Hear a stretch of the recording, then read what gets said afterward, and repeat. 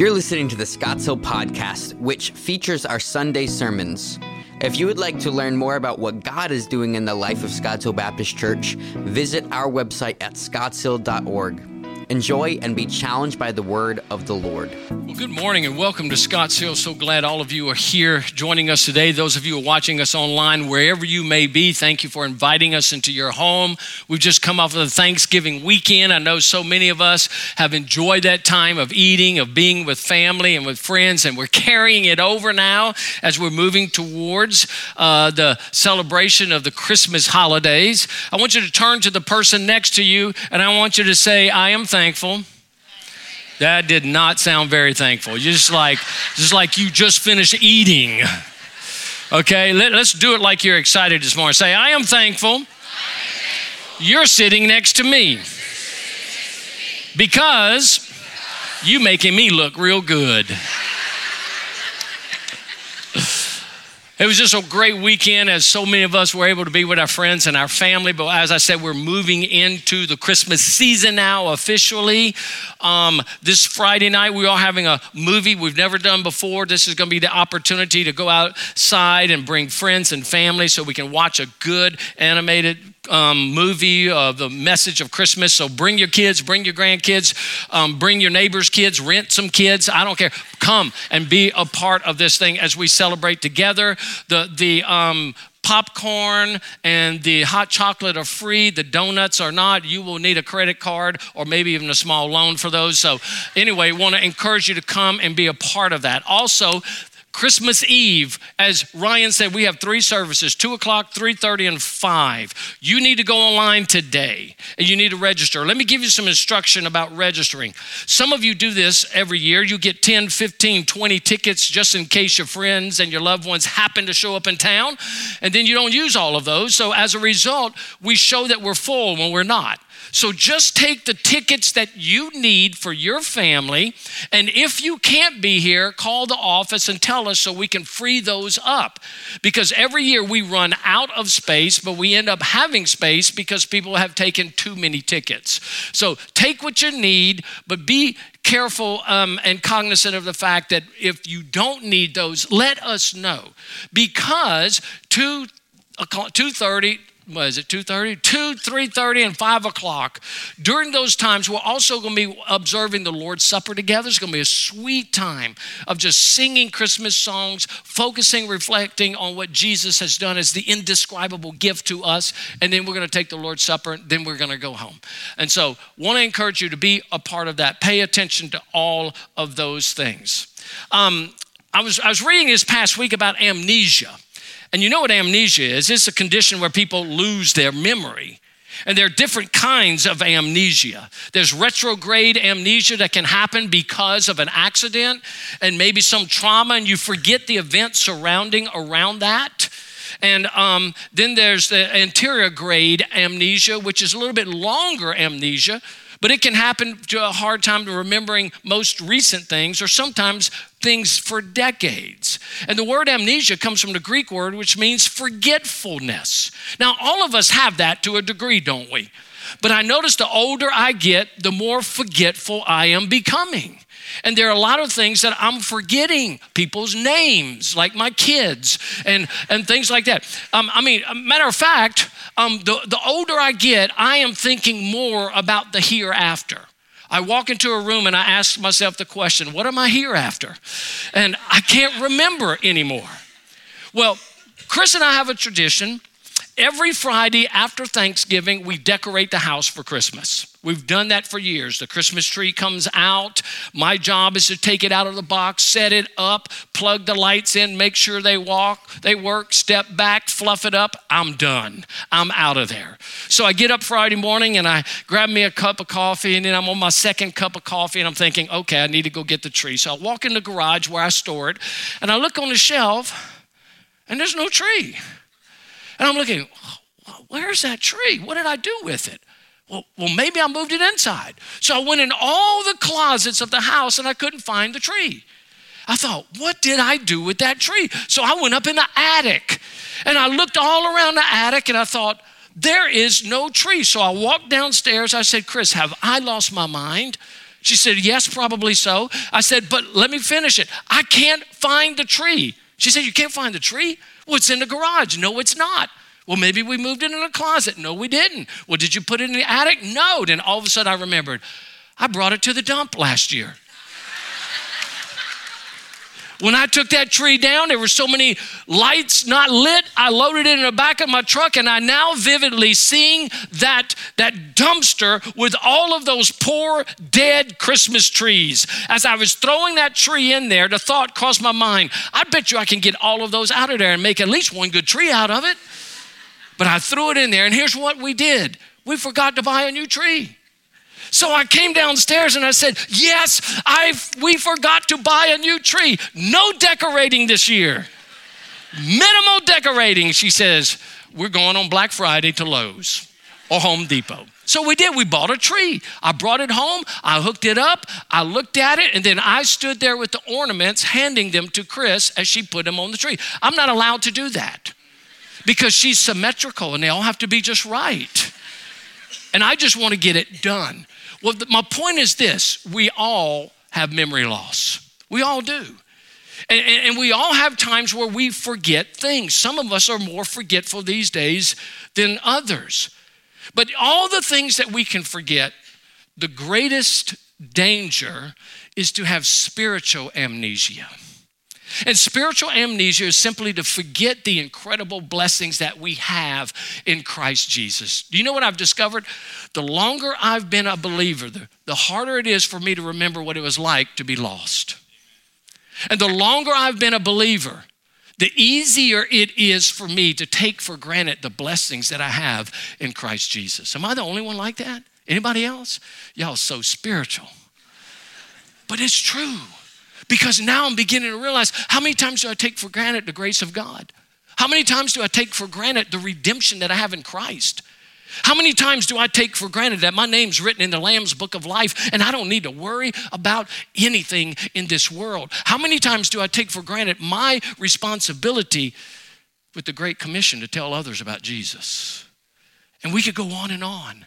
And spiritual amnesia is something that every believer can experience. And when we do it, we're forgetting something great about the work and the redemption and the kindness of our God. Today, we're in our second to last message on 1 Timothy. And we're almost there. We're about to land this plane. And we're in chapter 6, verses 11 through 16. So open your Bibles, your devices to 1 Timothy chapter 6. Remember, Paul's writing to Timothy for the church. And this entire epistle has been a prescriptive instruction for you and me of how we are to conduct ourselves in the house of God. That's the major theme of this whole study. And now as he's bringing it to an end, he's reminding Timothy of some things that he should never forget. And in doing so, he's speaking to you and me today of the things we should never forget. 1 Timothy chapter 6, beginning in verse 11. But as for you, O man of God, flee these things. Pursue righteousness, godliness, faith, love, steadfastness, gentleness. Fight the good fight of faith. Take hold of the eternal life to which you were called and about which you made the good confession in the presence of many witnesses. I charge you in the presence of God who gives life to all things and of Christ Jesus, who in his testimony before Pontius Pilate made the good confession, to keep the commandment unstained and free from reproach until the appearing of our Lord Jesus Christ, which he will display at the proper time. He who is the blessed and only sovereign, the King of kings and the Lord of lords, who alone has immortality, who dwells in unapproachable light, whom no one has ever seen or can see. To him be honor and eternal dominion. Amen. Would you pray with me? Father, thank you for these words. Thank you for your Holy Spirit reminding us of some truth today. Now, as we unpack these, would you speak to us today clearly that we might remember, we might recall who you desire us to be in Christ. And Father, for those who do not know Christ, I pray this morning that they would see the abundant blessings for those who are in Christ. And Father, you would stir their own hearts to repentance and turning to the Lord Jesus themselves for life and life eternal. And we pray in Jesus' name, amen. Now, the Apostle Paul is writing to Timothy, and as he does so, he gives him 3 specific pieces of information here that he wants him to know. And because he wants Timothy to know these things, he wants you to know these things, he wants me to know these things. So what are they? I'm going to give you just simply 3 points today. We're going to make this simple. It's been a long weekend, but these 3 points are life-changing if we understand what God wants us to know. Here's the first thing, that Paul gives us our identity as believers. Now, there's an identity crisis in our country today, isn't there? I mean, there is an identity. People can't even define who they are. They don't know who they are. They don't know what gender they are. And some genders are fluid. They change every single day. But we're living in this culture where people have lost their identity. But it's not just simply of the lost cultures of the church too. It's of believers in Jesus Christ. I really believe that we've grown so accustomed to the goodness and the graciousness and the kindness of God our Father in this country that we become complacent and we've forgotten who we really are. Here's what he says. He says, here's your identity. And he begins by telling Timothy, he says, but as for you, O man of God. He's making a contrast. He's been talking about the false teachers. He's been talking about those individuals who are running after riches, but he says it's not so for you. He starts with an adversative, but Timothy, as for you, you're to be different. Why? Because you're a man of God. Now, we use that term a lot and we use it flippantly. And we don't even fully understand the significance of that phrase, man of God. Do you know that in the Old Testament, it was only used rarely of certain individuals? It was used of Moses. It was used of Samuel. It was used of David. It was used of Elisha and Elijah. It was used of some unknown and unnamed prophets. But it was only used a handful of times, because it is significant. It is speaking of an incredible honoring position. It is a position of somebody who speaks on behalf of God. It is a position where somebody speaks behalf of modeling the character of God. This is a person who lived their life in such a way that when people saw them, it was easy, without any question, that this is a man of God. And the Apostle Paul speaks this of Timothy. This is the first time that it's mentioned in the New Testament, man of God. And he's speaking specifically to Timothy as the pastor of the church. He says, you are the man of God. You're the mouthpiece of God. You're the one who's to represent the character of Christ everywhere you go. As we just heard Jeff read, we are to be the aroma of Jesus in this world. And so it's specifically not only of Timothy, but it is to be for every pastor who serves in the ministry. Our identity is that we are men of God. Paul uses this only twice. He uses this here specifically of Timothy. But then in 2 Timothy chapter 3, verse 16 and 17, he uses it in a general sense. Notice how he says it. All scripture is breathed out by God and profitable for teaching, for reproof, for correction, and for training in righteousness, that the man of God may be complete, equipped for every good work. In this passage, it's in a generic sense. And it's not just men, it's people of God. It's men and women of God. It's brothers and sisters in Christ who represent men who belong to God and women who belong to God. This is one of the highest honors we can receive as a child of God in our culture, is that people can readily identify us as belonging to God. And so if you're in Christ, here's the thing we need to understand. As followers of Jesus Christ, we are men and women of God. Are we brothers and sisters? Yes. Are we children of God? Yes. Are we redeemed? Yes. But the all-encompassing title for you and me is man and woman of God. We don't use that language, do we? And if we do, we use it flippantly. But that's who we are. Now, Peter takes this same thought, but he gives us a little bit more instruction to it.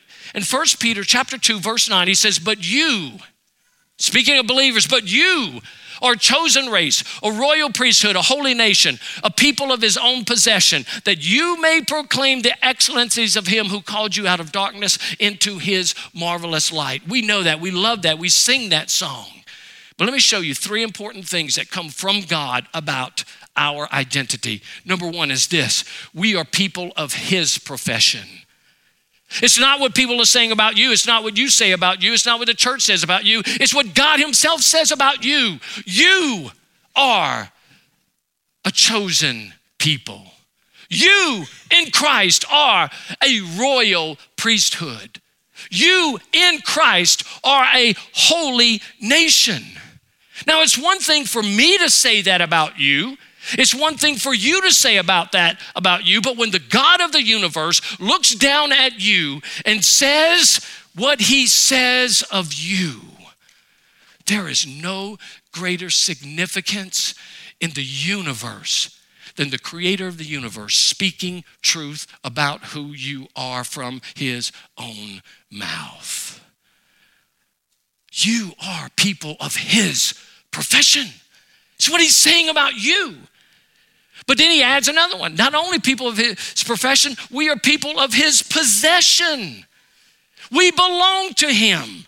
We are his. We were purchased with the blood of Jesus Christ, sealed with the Holy Spirit, names written in the Lamb's book of life. And no matter what the culture of the world says about you, you are his. And here's the greatest thing.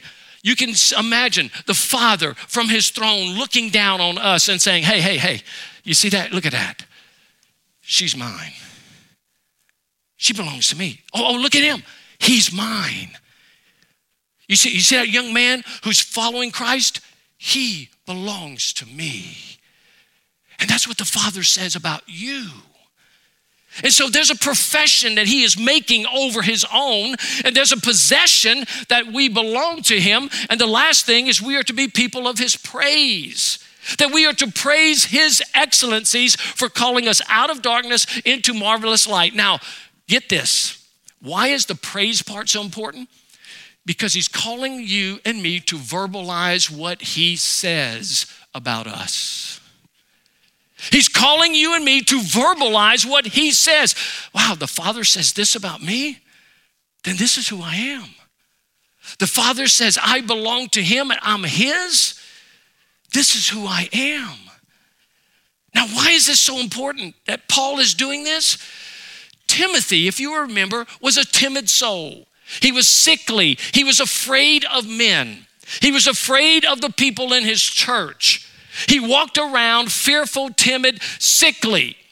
But when Paul says to him, man of God, he spoke truth into him that goes beyond his own weaknesses and his own failures. And I want you to hear me today. There's some of you, like myself, you're having a real hard time to imagine yourself being a man or a woman of God because of the failures in your own life. If you're like me, you might say, I'm having a real hard time thinking about being a man or a woman of God because of my own shortcomings. Somebody said something to me the other day. They said, Phil, you seem to have it all together. I said, but what you don't know is you don't live with me 24/7. And you don't know what I think. You don't know what I do. You don't know my attitudes deep in my heart. And if you did, you would be embarrassed as I would. So every one of us has flaws. And in the midst of our flaws, in the midst of our shortcomings, the world comes against us. And the world is always saying, look at that, you can't measure up. You're not anything like Christ. Don't even try. Then the devil is the accuser of the brethren who stands before the throne of God. And what is he doing? He's constantly accusing us of failure. And then we look at ourselves in the mirror and we think, how can I ever right this ship? And then what does God say? No, this is who you are. You're my daughter. You're my son. I bought you with the blood of my only son. You are mine. And no matter what the world says, the blood of Christ has redeemed you. My Holy Spirit lives within you. Your name is written in my book, and I will guard you until that day. That's who you are. And we need to be reminded of that. My little girl, Leslie, when she was in middle school, she came home one day and she said, Dad, this girl at school keeps calling me names. And she told me one day that you're ugly. You're ugly. Well, let me give you a little backstory. Leslie's love language is words of affirmation. And I knew that very early, so I always praise Leslie.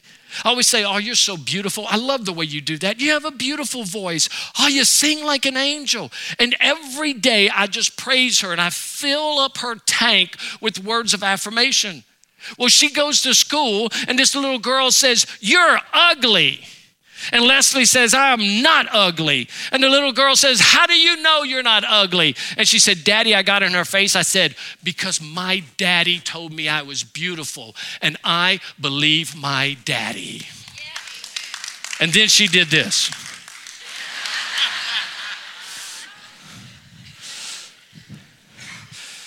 Some of us are listening to the wrong claims.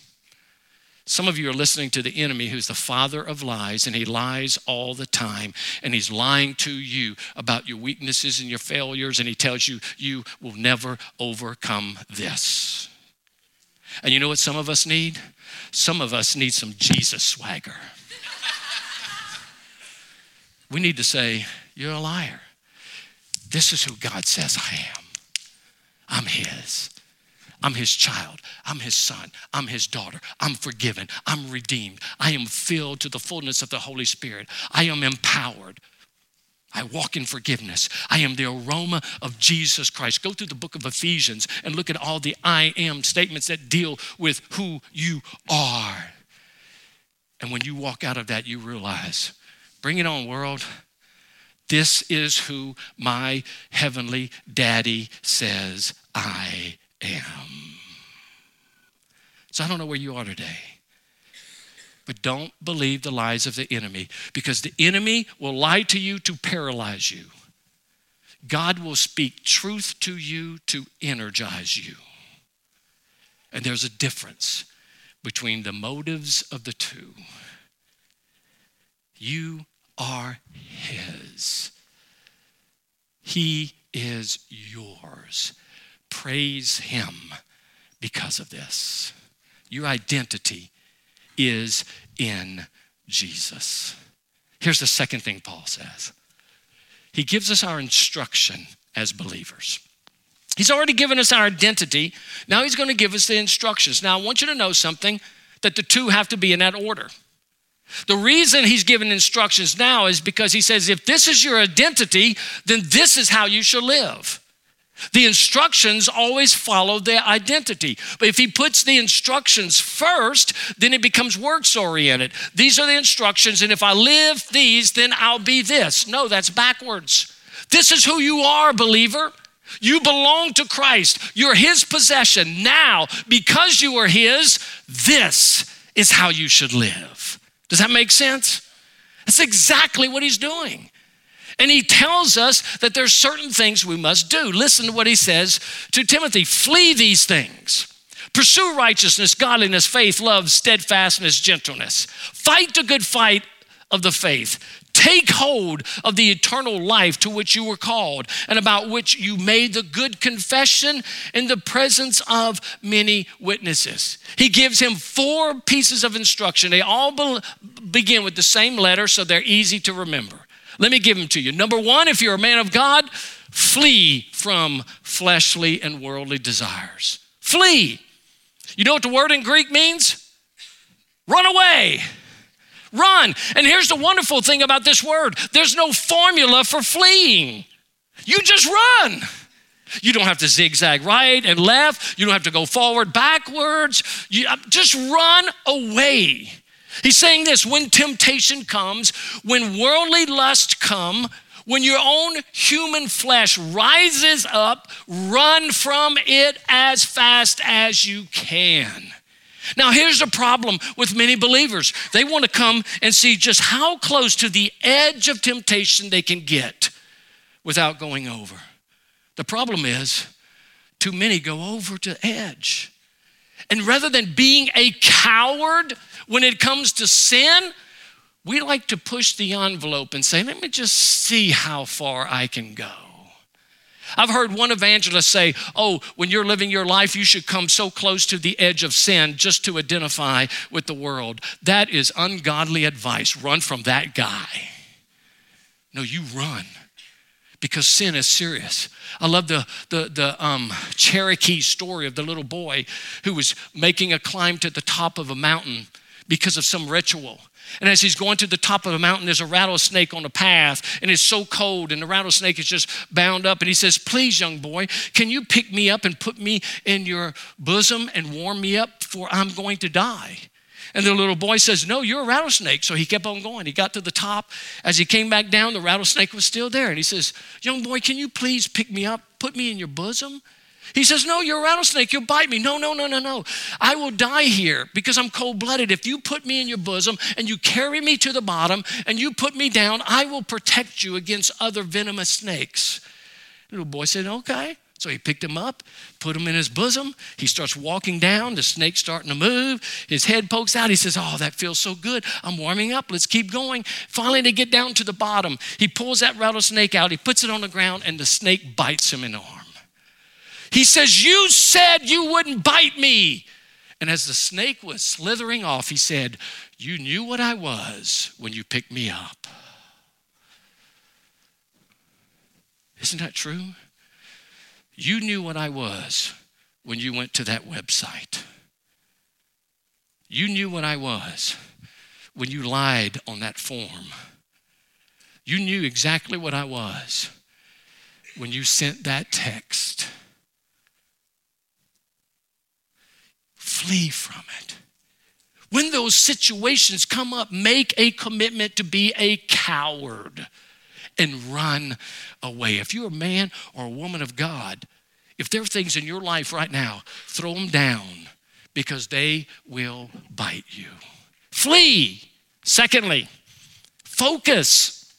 Focus on Christ-like virtues. Now, if you're going to run from something, you got to run to something. Run to the character of Jesus. And in this passage, I love the way he puts it. He gives us 6 characteristics that are put in 3 sets of 2. And he says that these are the things that we are to run to. He says you're to run to righteousness and godliness. Righteousness is outward right living. Godliness is an internal desire that demonstrates piety and holiness. So the internal desire drives you to do the right things. Then he says faith and love. Faith and love. Faithfulness is integrity. Love is service and sacrifice. So you are to live your life with righteousness, with an internal desire for holiness, and you are to be faithful in your integrity, your honesty, and your service of other people. Then he says endurance and gentleness.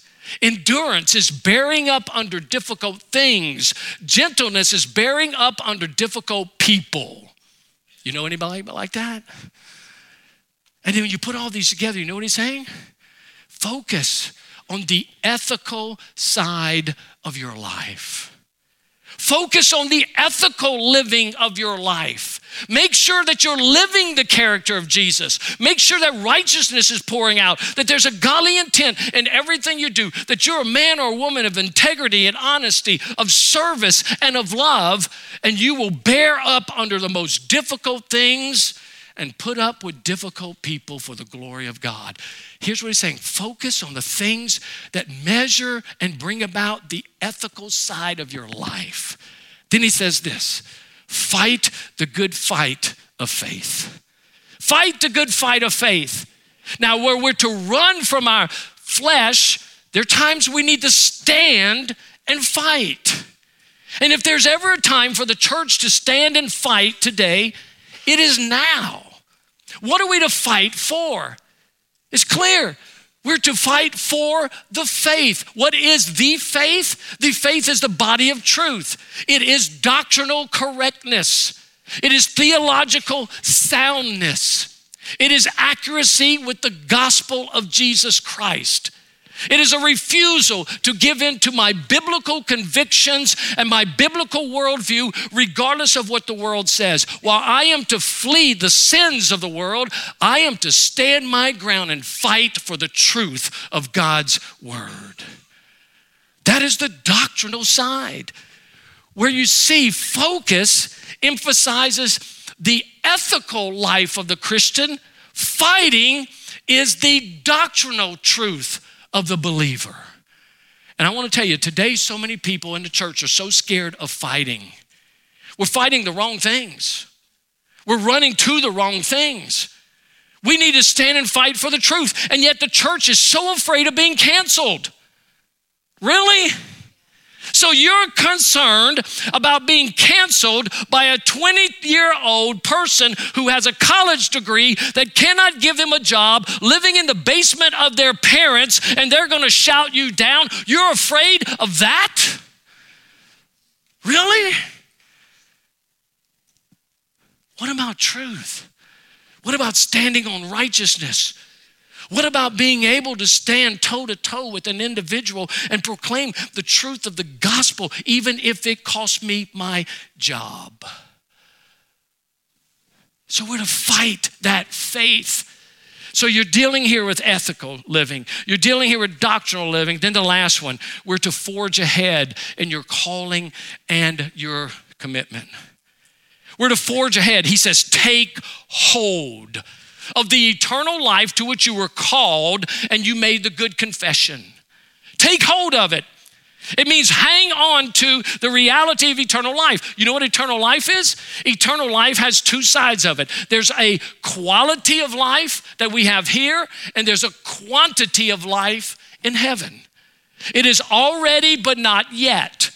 We have this quality of life in Jesus Christ, and we're to experience that daily, but there is a quantity of life that's coming with Jesus, and it's an eternal life. And so this deals with our personal experiences. And because of what Jesus has done in the Spirit of God, drawing me to himself and me responding to the message of the gospel and making the public profession of faith, either before a body or in the baptistry, we are to remember the experiences that we have in Jesus daily. Now I want you to get the picture. There's a balance here. We're to flee from sin. We're to focus on our ethical side of living. We're to fight for the doctrinal truth of the gospel, and we're to forge forward in the experiences that we have in Jesus. There has to be a balance, and here's why. Some people do not live a balance of this. There's some individuals who will fight for the doctrinal side, but their ethical side of the Christian life is neglected, and people will never listen to their truth because they don't live what they teach. And then there's some people who are all into the emotional side, and all they want to do is talk about the emotional experience, the spiritual high, but they have no doctrinal soundness, and the ethical side of their life is questionable.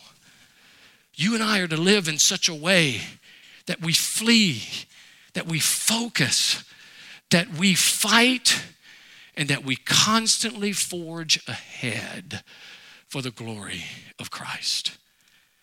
So, your identity is who you are in Jesus. Your instruction is simple. It's to pursue the ethical, doctrinal, and the experiential side of the Christian life, that you live in the fullness of God and the fullness of the Spirit of God. Now, here's a third thing. Paul gives us our inspiration as believers. All right, what's our inspiration?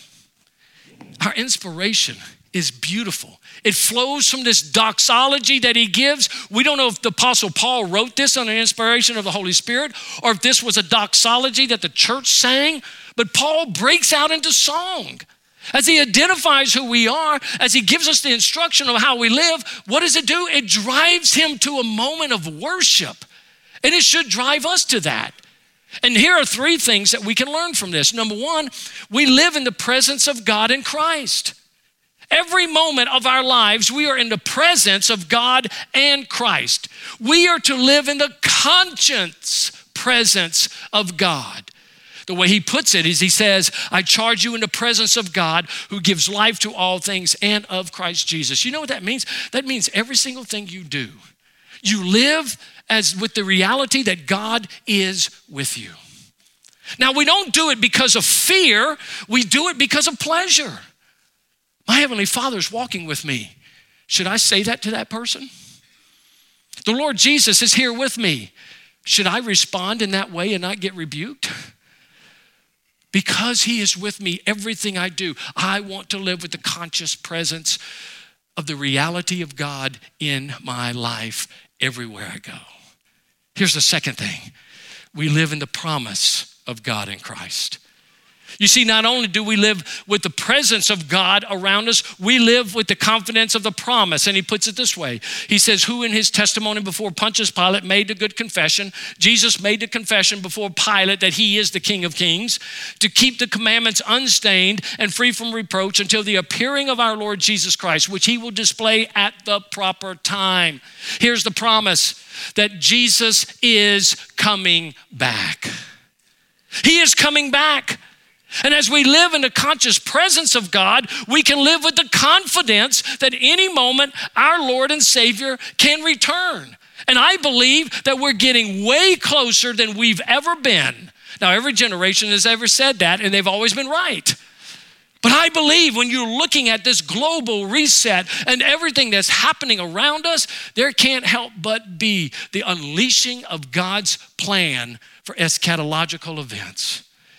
But in the meantime, he's coming back.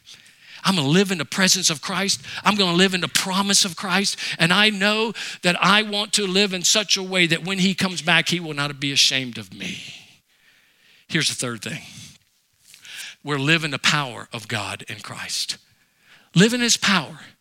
Paul says, he who is blessed and the only sovereign, the King of Kings, the Lord of Lords, who alone has immortality, who dwells in unapproachable light, whom no one has ever seen or can see. To him be honor and eternal dominion. Amen. He breaks out in his great song.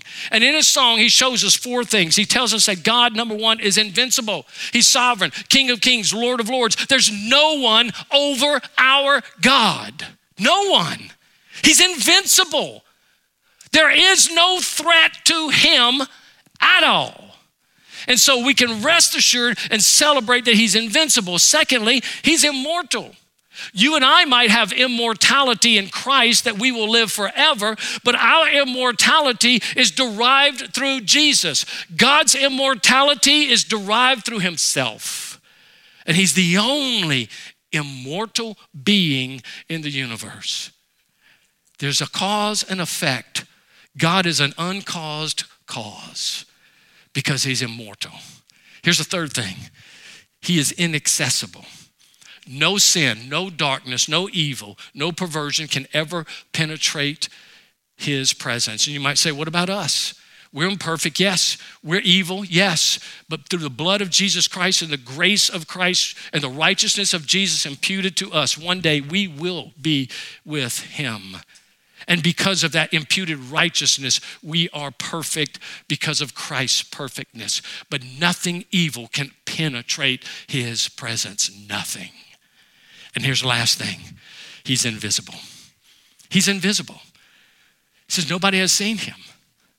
The closest we've come to seeing God is what Jesus said, and the writer of Hebrews says he's the exact representation of God. Jesus is the stamped, identical icon of who God is. Well, we haven't seen him, But here's the reality in the book of Revelation. I love this. When the saints of God's people are gathered together, and after the wedding feast of the Lamb, the writer of Revelation says 5 words that just excite my heart. We will see his face. We will see his face. Who is he? He's enduringly strong, entirely sincere, eternally steadfast. He's immortally graceful. He's imperially powerful. He's impartially merciful. He's God's son. He's the sinner's savior. He's the centerpiece of civilization. He stands alone in himself. He is unique. He is unparalleled. He is unprecedented. He is our king. He's the king of knowledge. He's the wellspring of wisdom. He's the doorway of deliverance. He's the pathway of peace. He's the roadway of righteousness. He's the highway of holiness. He's the gateway of glory. He's the master of the mighty. He's the captain of the conquerors. He's the head of the heroes. He's the leader of the legislatures. He's the overseer of the overcomers. He is the governor of governors. He is the prince of princes. He's the king of kings. He is the Lord of lords. He's our king. His office is manifold. His promise is sure. His light is matchless. His goodness is limitless. His mercy is everlasting. His love never changes. His word is enough. His grace is sufficient. His reign is righteous. His yoke is easy, and his burden is light. I wish I could describe him to you, but he's incomprehensible. He's invincible. He's irresistible. The heavens cannot contain him, and man cannot explain him. You can't get him out of your mind. You can't get him off of your hands. You can't outlive him, and you can't live without him. He is our king. The Pharisees couldn't stand him, but they found they couldn't stop him. Pilate couldn't find any fault in him. Herod couldn't kill him. Death couldn't handle him. The grave couldn't hold him. That's our king. He's always been and he will always be. He had no predecessor and he will have no successor. There's nobody before him and there'll be no one after him. You can't impeach him and he's not going to resign. He is the kingdom and the power and the glory forever and ever. And how long is that? Forever and ever and ever. And when you get through with all of the forevers, forever, amen. That is our king. So rise up, men and women of God, and believe what God says you are. Rise up, men and women of God, and believe that you are his possession and you are well protected by his grace and his power. Rise up, oh men and women of God, and focus your life on an ethical life that becomes the aroma of Jesus to those who are watching you. Rise up, oh men and women of God, and fight the fight of the faith, of doctrinal purity and gospel rightness. Rise up, oh men and women of God, and forge ahead in your Christian life through the experience of the Holy Spirit in you and the empowering of his nature through you.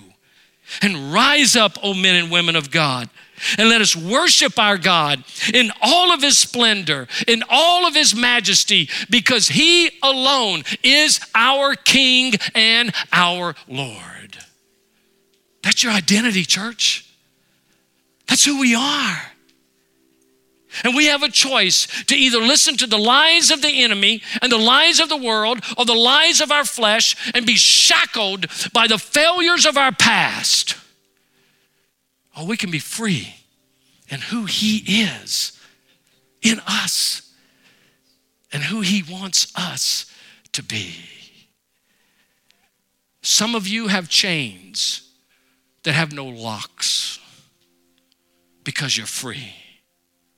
Some of you have prison doors that has no lock because the door is open. Some of you are in dungeons of your own making, and the Father is calling to you to come out because of what he has done for you and what he desires to do in you. Rise up. Rise up. And be who he says you are. Sons, daughters, children, joint heirs, redeemed, saints who will see his face. If you're here this morning and you're not a believer, God wants you to hear this message because he knows you. He knows who you are. He's known all your days before you've been one day old. And you might think that he doesn't know you. There's never been a time he has not seen you. Never. And there's never been a time he has not provided redemption for you through his Son. And right now he knows you're living a lie and you are in a mess. And he's saying to you, surrender. Surrender to me. And watch who I will make you.